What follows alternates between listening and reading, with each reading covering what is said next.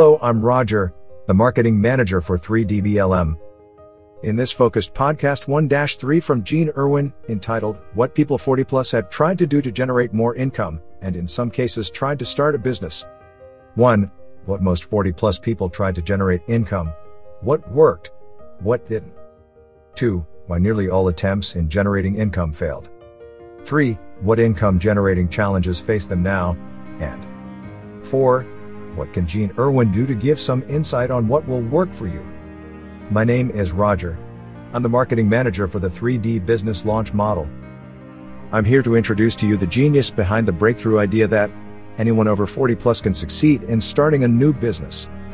These focused and extremely skilled men and women have experiences and resources and are now ready to prove they have the talent, drive, and fortitude to create their own profitable business. They just want a little more direction and coaching in their growth trajectory to help get them from where they are now into a successful business they can discover, create, and grow.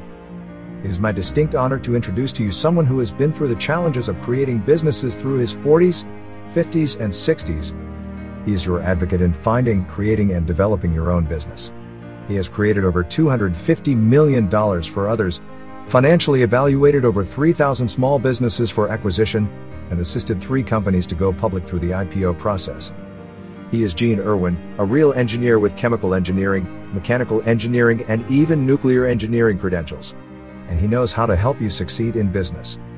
He recently created the 3D business launch model, which helps people throughout the world with unique strategies which propel them to success through his detailed courses, online video library, and what is very unusual in this industry, direct mentoring and personal coaching at a very high level. In this focused podcast 1-3, you will hear 1. What most 40 plus people tried to generate income, and what worked, what didn't. 2. Why nearly all attempts in generating income failed. 3. What income generating challenges face you now, and 4. What can Gene Irwin do to give you insight on what will work for you? My friend, as you are listening to this, here is a man who will give you concepts that are sound and support that is real. I'm truly excited to introduce him to you. Please meet Gene Irwin. Hello, this is Gene Irwin of the 3D Business Launch Model, bringing to you today, as the host of the podcast, How at 40 Plus You Can Succeed in Starting a New Business. This new podcast 1-3 focuses on what you've tried in the past to generate more income, perhaps start a business, and discovered that moonlighting or a second part-time job for the most part wasn't as productive as you had hoped. We will also begin to introduce to you how to improve your situation with insights of what will work for you at the end of this podcast. It will be worth your time to stay with me. As I've often said, some of the recent problems you face aren't helping you reach the quality of life, or position, or challenges you were expecting or hoped for. I have lived by the following position statement when it comes to cash flow. Whatever I'm doing today to generate more income won't impact my cash flow for at least 2 weeks. This is especially true for working for others and in most cases, working for yourself. Why? Cash flow takes time to generate. Most people think that when you make a sale and you get paid, you now have cash flow. Nope, doesn't work that way. Not the case. Let me share with you an old adage that perhaps most of you have heard in one form or another when it comes to cash flow. It pertains to all types of businesses, people you work for, people who you work for yourself. It pertains to all types of businesses, whether you're self-employed, independent contractor, or work for someone else. During the springtime in a Midwest state, there are roadside markets which pop up everywhere in the country, trying to sell fresh produce to the passing consumer market. A passing consumer market. Now there's an interesting topic. Permit me to enter a segue into our brief story. Many years ago, when on a brief excursion during our honeymoon, we drove down Highway 1 south of Monterey, California. It was a beautiful drive punctuated with brief views of the ocean, trees, and this little small towns and tourist stops along the way. We would stop for 20 or 30 minutes in locations. I observed the various types of mostly retail stores, which caused me to contemplate wanting to move out there and develop and create my own shop. Then the let's pump the brake lights, warning light, lit up in my mind. This is me talking to myself. Are you nuts? The cost of living in California, especially on the coast, has to be enormous compared to where we're from. Not to mention, you would have to stop the work you're doing now, find buyers and sell the house, create a way to transfer my wife's educational credentials, and she's a remarkable elementary teacher, find a potential location for a retail-like store, find an affordable housing situation, figure out a way to move the dog, deal with family separations, and on and on and on. This brief internal discussion with myself lasts about 30 seconds every time I get the unrealistic idea of moving out and starting over. In fact, I mentally never got past the word affordable because it wasn't even close. We all have this internal discussion every time we see something we may wish to pursue in business and personal life, and problem is, we gloss over the many challenges that reasoning begins to bring to our attention, and so we move on down the road. Back to our little roadside produce stand analogy, with young men trying to sell fresh produce to the passing consumer market. First, the cash flow discussion, then an overall bird's eye view of what is really going on in that little market. One of the products that the eager sellers wished to market were fresh watermelons. Who can resist the taste and joy which comes from eating fresh cold watermelon?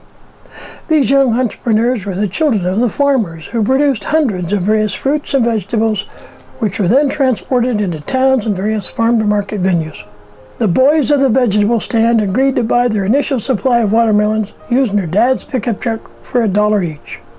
When I was a kid, we bought watermelons at the store for 4 cents a pound, or about 80 cents for a 20-pound watermelon. I just checked with the prices today. The average watermelon at Kroger's is now $4.99, an increase of 624% when I was a kid. These young men, as managers, decided to sell their watermelons for $1 each, which would have been about average in my younger years. By noon, they had sold all the melons brought in their first pickup load delivery and went back for another load of about 30 melons, also purchased at $1 each. At the end of the day, focusing just on the cash flow from the watermelons, the boys discovered that they bought 60 melons for $60. They also sold all 60 melons for the gross amount of, you guessed it, $60. Realizing they didn't make a profit on their melon sales, they explained the dilemma to one of their non-farming parents. The advice received was, well, you just need a bigger truck to sell more melons. Someone doesn't get the concept of being a business. The concept of cash flow isn't just the amount of money that goes out for raw goods, or in this case, melons. And it isn't just about the money received from the sale of those melons. From this example, the cost of melons was the exact same as the sales of the melons.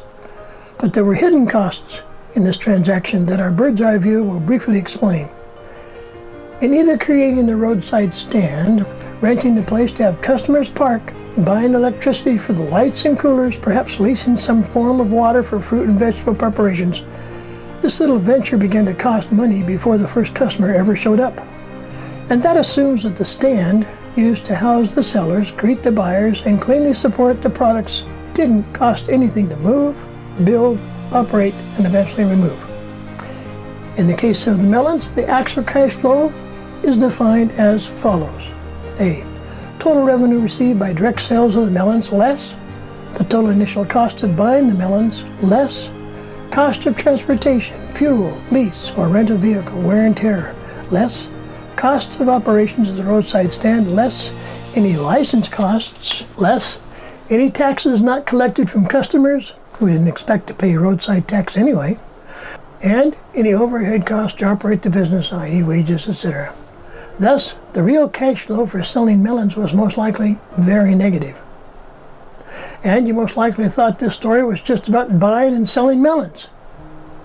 The story I just gave you is about every income-generating idea you've ever had to add to your income now and in the recent past. There are always going to be hidden costs you didn't consider. Here's a list of ways to generate more income. Notice I didn't say cash flow. A. Gig economy, perhaps an online business or gas working remote. B. Moonlighting in any capacity. C. Second or third job. Ugh. Note, some full-time jobs prohibit moonlighting. D. Writing articles or blogs or podcasts. E. Commission-only part-time jobs like a real estate agent or sales agent or insurance agent or, heaven forbid, car sales or online sales. F. Independent contractor, builder, subcontractor, car repair. G. Sell things on Amazon, sell things on Spotify. H. Have garage sales. Of course, that's a limiting access to inventory because soon you'll run out of things in your home to sell. Sell products like Amway, Mary Kay, Fuller, etc. J. Work from home for multiple jobs. K. Babysitting. L. Online teaching, coaching, training, etc. And the ever-present M. Distributing overnight newspapers. Nearly every city needs that service. Look, I get it. There may be a real need right now to work from home. I'm doing some of that right now, in fact. But what you don't know is that I'm writing content that go into my podcasts, YouTube channel, and even into some of my book or print documents. Why? Because I can use the power of leveraging my time by doing just one thing. Also, I understand the tremendous power of passive income and content marketing. You may also want to understand that my prior consulting jobs grant me substantial, in excess of 6 figures annually, in perpetual income, which permit me to write and talk and consult with you at no cost. Pretty neat, huh? Okay, so what will work for you? Before we talk about the strategy of what will work for you, let's go in the other way in our cash flow analysis. What are the costs you must cover, regardless of what it is you're trying to do to generate income? Well, pretty simple. The costs you have to cover are most likely the same you've been dealing with the last 3 months. Food, rent, car, utilities, credit card debt, cell phone, etc. If you choose to try to add to your income, which won't take effect for another 14 days, then I suggest you do so without adding to your costs, i.e. your travel costs, your food costs, etc. The primary mistake people make in getting additional income is that they don't account for the net amount they actually make after subtracting all of the related costs. Here are some of the increased costs you need to be aware of. A. Childcare. B. Fuel. C. Food. D. Parking. E. Additional tools for the new job. F. Impact on your family life. G. Impact on your health. H. Loss of sleep and rest for your day job. I. Added conflict creation at work. All of the added costs above must be considered prior to committing to the new venture. Perhaps the least cost of all is just to work from home. I have created millions of dollars for other companies from a very small office in my home. How? I use the power of the phone and consulting. In the most recent cases, in both the healthcare direct provider service area and in the technical world of oil and gas development. In both cases, I have tremendous credentials, which make it easy for me to advise small business owners and investors in various fields. But I paid the price. Several times, in fact. From a bachelor's degree of science in chemical engineering, master's work in mechanical engineering and thermodynamics, and advanced science research in nuclear engineering. Throughout my career, I have added financial certifications and investor advisor credentials. It also helps that I wrote books about the mergers and acquisitions business. It's important that I bought, developed, and ran my own franchises. It also helps you to know that I've mentored many people on the merits and pitfalls of franchises and other self-employment situations. Oh yeah, I paid the price and then some. So now what? Perhaps you've tried various methods to start a business and ran into some brick walls or deep canyons you just couldn't get out of. Here are a few of the problems that many people overlook when they go down the path of business development or self-employment. As they began their business, number 1, they were absorbed and distracted with the wrong focus. We all get distracted at times. It's natural and human nature to lose focus sometimes throughout the day. But if you're going to start a business, you need to prepare ahead of time, plan, focus, devise, manage your time, manage the things that go into it long before you commit major time, effort, and money in order to start your business. Number 2, budget costs were incorrect. You didn't forecast properly how much it was going to take to be able to start your business. Number 3, budget costs, burn rate of overhead was understated. What does that mean? That means they didn't determine properly how much funds they would need for the people that they hired, for the lease, for the fixed costs, and even some of the variable costs. And their money's going to run out a lot sooner than they anticipated. Professional investors and credentialed people like myself will help you understand exactly what it takes and how long it'll take for you to generate cash flow, not necessarily income, but cash flow in order to develop and run your business. Number 4, cost per lead was incorrect. What the heck is a cost per lead? Cost per lead, or CPL, means what does it take for you to acquire a new client or prospect? How do you spend time, money, and effort to find them, and where do you go to get that person's attention? Do you go online? Do you go to trade shows? Do you go door to door? Do you go in person? Do you have them come to your retail store? Do you have them come to your consulting business? What does it cost you in terms of time, money, and effort to attract one name with phone number and an email address of an individual who might have an interest in what it is that you're doing? Many people don't realize that it costs a tremendous amount of money just to find the prospect you want to talk to. Okay? Let's give the ever-present new car salesman and that company's attitude about a new prospect. They advertise like crazy every day on radios and TVs with some of the stupidest ads you've ever heard or seen. It is true. Somehow, in the last 50 years, they haven't changed. They were stupid then, they're stupid now. Here's my point. I've often said the problem with retail business is that the only difference between the product from one company to the other has access to exactly the same product. The only difference is price. With that being a differentiating factor, the only way they can then compete is by various gimmicks and techniques to get you to come in the store for something else, hoping you'll buy something that will add to their bottom line, even if it's not the primary thing you came to the store for in the beginning, okay? So if you go to a dealership, you will find that the vehicle you're looking at has exactly the same color, exactly the same features, and maybe differ slightly in cost than exactly the different kind of dealership selling the same kind of product 30 miles away. Number 5, didn't address client issues and challenges. Well, there's a surprise. You have a size 42 suit, and the guy comes in and wants a size 38. He's not going to buy the 42 because you're not meeting the client's needs. You didn't know what he wanted to buy. So you have to address the client issues. You have to address the challenges that come with taking care of your customer. Number 6, you didn't do your own research, and you didn't do it correctly.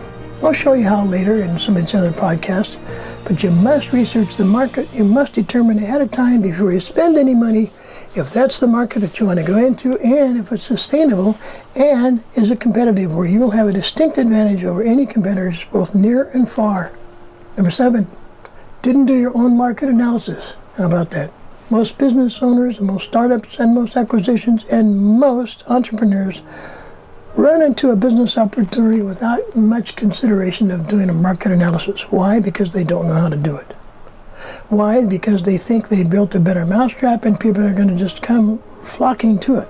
Well, surprise, surprise, in this day and age, people have access to tremendous amounts of information online and through access to other related companies. They can easily call you competitors. They can easily go online and research about you, about your product, about your service, and make a split decision long before you ever talk to them. It's important to understand how to do market analysis. And kind of what I said earlier about dealing with the client issues and challenges, and that's this. Number 8, you didn't focus on the client solution first. Businesses fail. They don't deal with the client solution first. They want to put a website up there that tells you how great and wonderful we are, why we just hired Tommy over here and Sally over there, and they have these credentials, and you're going to blah, blah, blah. It has absolutely nothing to do with putting a client solution first. I've often said, you can't sell anything on the phone. What do I mean by that? There's no way to physically represent your product, service, or idea on the phone to a potential client or customers across the street, across the state, or obviously around the country, or world for that matter. You must have somehow a face-to-face confrontation. That's what it is. A face-to-face confrontation that turns into communication with your prospect. There are 3 things you have to sell when you work with a client or customer of any type. Number 1, you have to sell yourself. They have to believe in you that you're going to be concerned about their needs, their wants, their desires, their requirements first, before they even want to listen to you about your company and how great and wonderful it is and why the product that you have from them will solve their needs and that you're going to stick around to back it up. Let me ask you a question. How many of you bought more than one car in your lifetime? Good. Second question. How many of you bought from the same exact salesperson for the second, third, or fourth car? Yeah, it's kind of what I thought. They don't stick around, and you sometimes don't trust the dealership or something happened, whatever. Very, very few people have repeat sales business in the world of automobiles that are very expensive, by the way, and very few repeat business because the salespeople don't stick around. They move around because that's the way it is. Their turnover rate is extremely high. And the same thing applies to most products of that nature. If you've ever bought a home, try and buy another one from the same person 20 years later. They're nowhere to be found. Number 9, this is going to surprise you, but a lot of people start the business and run down the road, spend 6 months and a couple $1 million, and lo and behold, number 9, find out they didn't have the proper licenses to even begin the business, let alone sell the product, let alone get certification from the proper authorities in order to guarantee that that product is going to be safe and sound for use, especially in the consumer market and in the industrial world. Okay, so it's important that you do your homework, the right license certifications for that product or service before you try to sell it and before your business gets too old.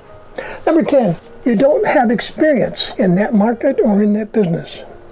A lot of businesses fail because of lack of experience. So what do?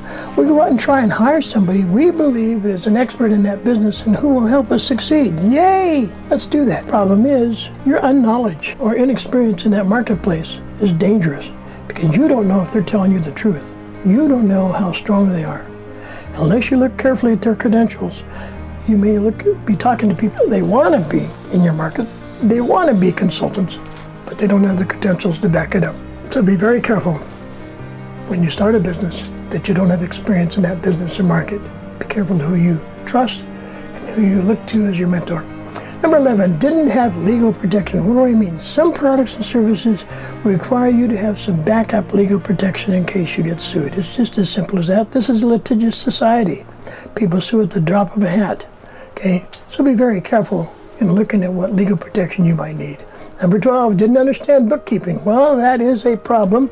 Most of us aren't bookkeepers. Most of us don't pay much attention to the dollars that go in and out. But this is a business. It's your business.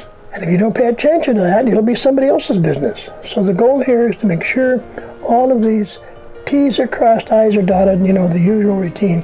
But it's important to have someone else do the bookkeeping who knows how to do that and report to you honestly what's going on in your business and your financial cash flow. There's that word.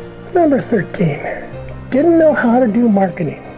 A major failure in businesses is because they don't know how to market their product or service. Just because it might be the very best new sliced bread or the best mousetrap does not mean people are going to rush to buy it. It doesn't work that way. Number 14, the new business owner and the new business didn't know how to give client excellent results.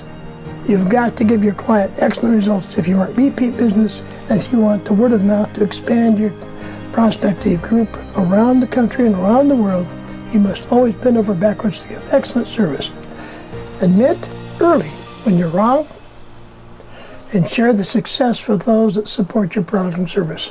Number 15, didn't know how to sell. Imagine that. I didn't know how to sell. When I first became a consultant 45 years ago, I had no clue. They said, this is it, this is how it works, do you want to buy it? Well, that's not exactly maybe the best way to sell something because they have no idea what I'm doing and they don't have any idea what the product will do for them. So you've heard the phrase, sell the sizzle and not the steak. Well, there's reasons why they say that. Okay, but you must know how to sell your products and services. You must become an expert at that. I'll show you how. Number 16, didn't pay attention to the competition or paid too much attention to competition not related to your product. What does that mean? If you sell a product or service that has ancillary things going on about it, for instance, let's say that you sell a particular type of fuel for vehicles, all right? Let's call it diesel fuel. But if none of the vehicles in your market have diesel engines, how many people are going to buy your product? Pretty simple answer, none, because they can't use what you're trying to sell.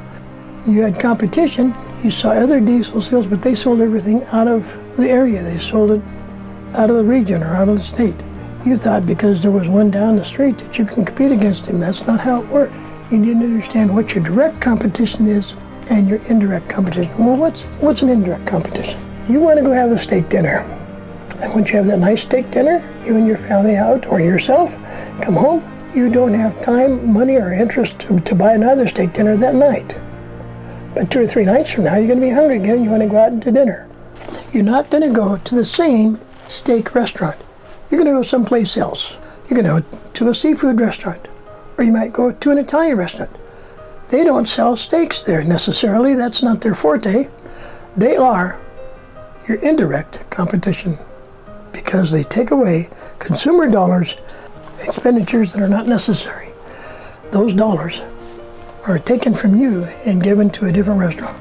Number 17, the new business owner or would-be entrepreneur failed to pay the price in the initial learning curve. Said, I'm a business owner now, but they failed to learn anything about their product, their service, their consumer, their competition, the employees they have to have, service, legal work, technical work, especially online requirements, in-person requirements, leasehold situations, support and service requirements. This is what I mean by failing to pay a price in the initial learning curve. You need to be an expert in every department of your business. And you need to learn to turn that over to other experts as you begin to hire them to expand your business. Number 18, your financial projections are all wrong. Your business didn't live up to its expectations. Your investors pulled out early, and there you go. Business is gone. Number 19, you focused on the wrong product. You were in the right market, just the wrong product. That happens. You need to pivot quickly and find the right product. Number 20, marketing didn't solve customers' issues. That happens a lot. Why? Because of number 21. No beta sites, no testing, no development. What does that mean? A beta site is a consumer or a recipient of industrial products that agrees to take your service and your products on and test them for their use. They don't expect to pay anything for it. They expect you to support it as if you were their golden child in terms of your best customer. You must bend over backwards to help that beta site learn how to use your equipment, learn how to use your product or service, and do so in such a way that they're extremely delighted with it. Then they can give you feedback, what to correct, what to change, what to improve, and take that information back. And now you've done some marketing. You know how to solve customers' issues. So in number 22, you no longer have a problem with customer feedback because you have now a beta site. That's what they're for, right? Let's call it a pilot plant project. It looks going to work on the pilot project, therefore it's going to work on this new business model. Number 23, poor staff selection. You didn't choose the right people and didn't know it until it was too late. Number 24, you were promised external support which never came. You were promised investments from various investors and their lives changed. Maybe they passed away. That's happened to me a couple of times. You wouldn't believe it. Just before I pick up a check, the owner passed away. So it happens. Number 25, you spend time and money on things that are not project critical. You've got to stay focused. Number 26, businesses failed because the target dates for product releases were unrealistic and didn't come to pass. Number 27, time management for the project, for the company, for the business got out of hand, and people began to leave, support dwindles, product delivery schedules fail, and your business goes under. 28, using the wrong external people for work you couldn't do, and they got it completely wrong. We've had that discussion before. And number 29, wrong end user for the product or service. And finally, number 30, wrong market focus in all aspects of the business. Well, my friend, those are some of the things that go very badly for new business startups, whether that's an acquisition, startup, or franchise. It happens to everybody, even me, although I learned very quickly how to pivot. Well, my friend, those are some of the things that go very badly for new business startups, whether that's an acquisition, startup, or franchise. It happens to everybody, even me, although I learned quickly how to pivot. Let's pivot to some 3D BLM solutions. How do we get around all of these issues and give you a viable path or a bridge or ladder to get you out of the ruts created by others that are holding you back from creating your own successful business? We've stated 30 problems which people 40 plus have stopped them from succeeding or even just trying to start their own business. Now that you've heard what other people have tried and failed, let's talk about an approach to making your business successful. We will go over the solution details in the next podcast, but here are your 2 action steps for now. Tell me at geneirwin.com. Number 1, what is holding you back from your own business? Number 2, what have you tried? Send those to me, geneirwin.com. I'll respond to you in the order received. Now, I'm going to share with you the approach I'm going to recommend, and we'll go into detail on that in the next podcast. But here's what I would recommend as an approach for establishing businesses of all types, nationwide, worldwide for that matter. And I call it 7 stages, and I'm not going to go into details, but let's just have a heart-to-heart talk here. We have to have some way to have an initial business set up, whether it's in your home, whether it's a new business location, physical location, a brick and mortar as they call it, or whether it's online, or whether it's completely virtual. In any case, you have to have some type of a setup routine. Stage 2, Part A says we have to have a business that's a strategic named business. Center Pizza may not mean much to anybody who's not in the center of town. So it's important to name the business in such a way that it's immediately recognized and people everywhere understand what it is. If you don't have a recognizable name on your type of business, it's going to take longer and harder to get people to recognize who you are and what you do. Stage 2B, the types of products or services or intellectual property that you want to market and sell. Maybe you want to have a corporation that you're acquiring a division of that corporation and you want to modify some of the ways that they've done things. That's fine, but we better help you understand what you're doing. Stage 2C, mini-step videos. We've created for you free videos to help you understand what it takes to start, create, develop, and expand your own successful home business. We'll go into that detail in our next podcast. Stage 3, some of the things we need to talk about are your skills and the roles that are defined by those skills and by the needs of your company and your clients. Stage 4, I'd suggest we do something called SWOT analysis.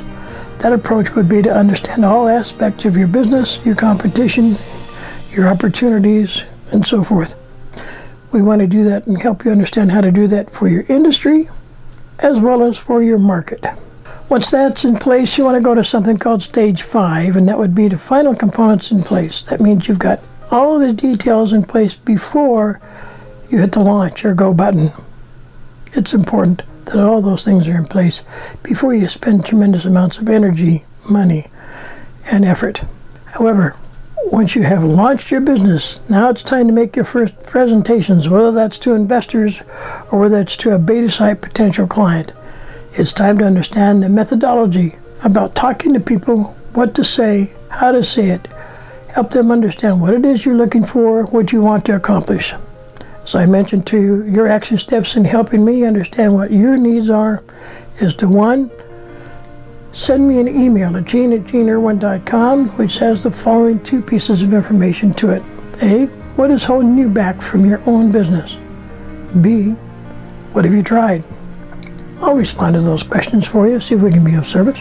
So once we've completed our first sales presentation and developed our first beta site, the objective then, of course, is to expand that knowledge of that particular client and prospect until they're successful with either your product or service, or it's been modified so it reaches the success and expectations of both you and the client. Then we convert that beta site into your first client. Help them to understand that part of your responsibilities and part of their responsibilities for being a beta site is to allow you from time to time, without undue duress on their business and company, is to either refer them into a 3-way call so you can talk to them about your product and services as you started up the business with them, or in fact take them by to show them the products and services in actual working conditions inside that new business. They'll be happy to help you as you help them grow. So that's the approach. The approach is to look at everything holistically first, from the initial business setup to perhaps your strategic naming process, the types of products and services you want to purvey, and the many steps on the videos on how to learn these kinds of things, the skills that you need, the roles that you want to define, the analysis and industry and market review, as well as the final components in place. If you'll do these things in a sequential fashion, you should be able to reduce your exposure, reduce your risks, reduce the costs long before you hit the go button or turn the key on the opening part of your business. This makes sense. Well, this is Gene Irwin, the founder of the 3D Business Launch Model. We will do everything we can to help you succeed in all that you do. Please get a hold of us at 1-800-750-8767 or drop us a line at gene@geneirwin.com. We're looking forward to hearing your comments, and we look forward to the next podcast as we go into detail and take a deep dive on what it takes to be successful in creating your own business for people who are 40 plus. Have a great day. This is Gene Irwin, the founder of the 3D Business Launch Model, and the podcast, How at 40 Plus You Can Succeed Starting a New Business. Hello, this is Jessica of Gene Irwin's podcast. Thank you for listening to this podcast. We want to make them even more useful to you by your leaving a brief review telling us what you want to hear. Please leave a review of this podcast and tell us 3 things. 1. What did you like? 2. What you didn't like? 3. What would you like to hear more about? Thanks for taking the time to give us your review. This is Jessica, the Communications Director for 3dblm.com.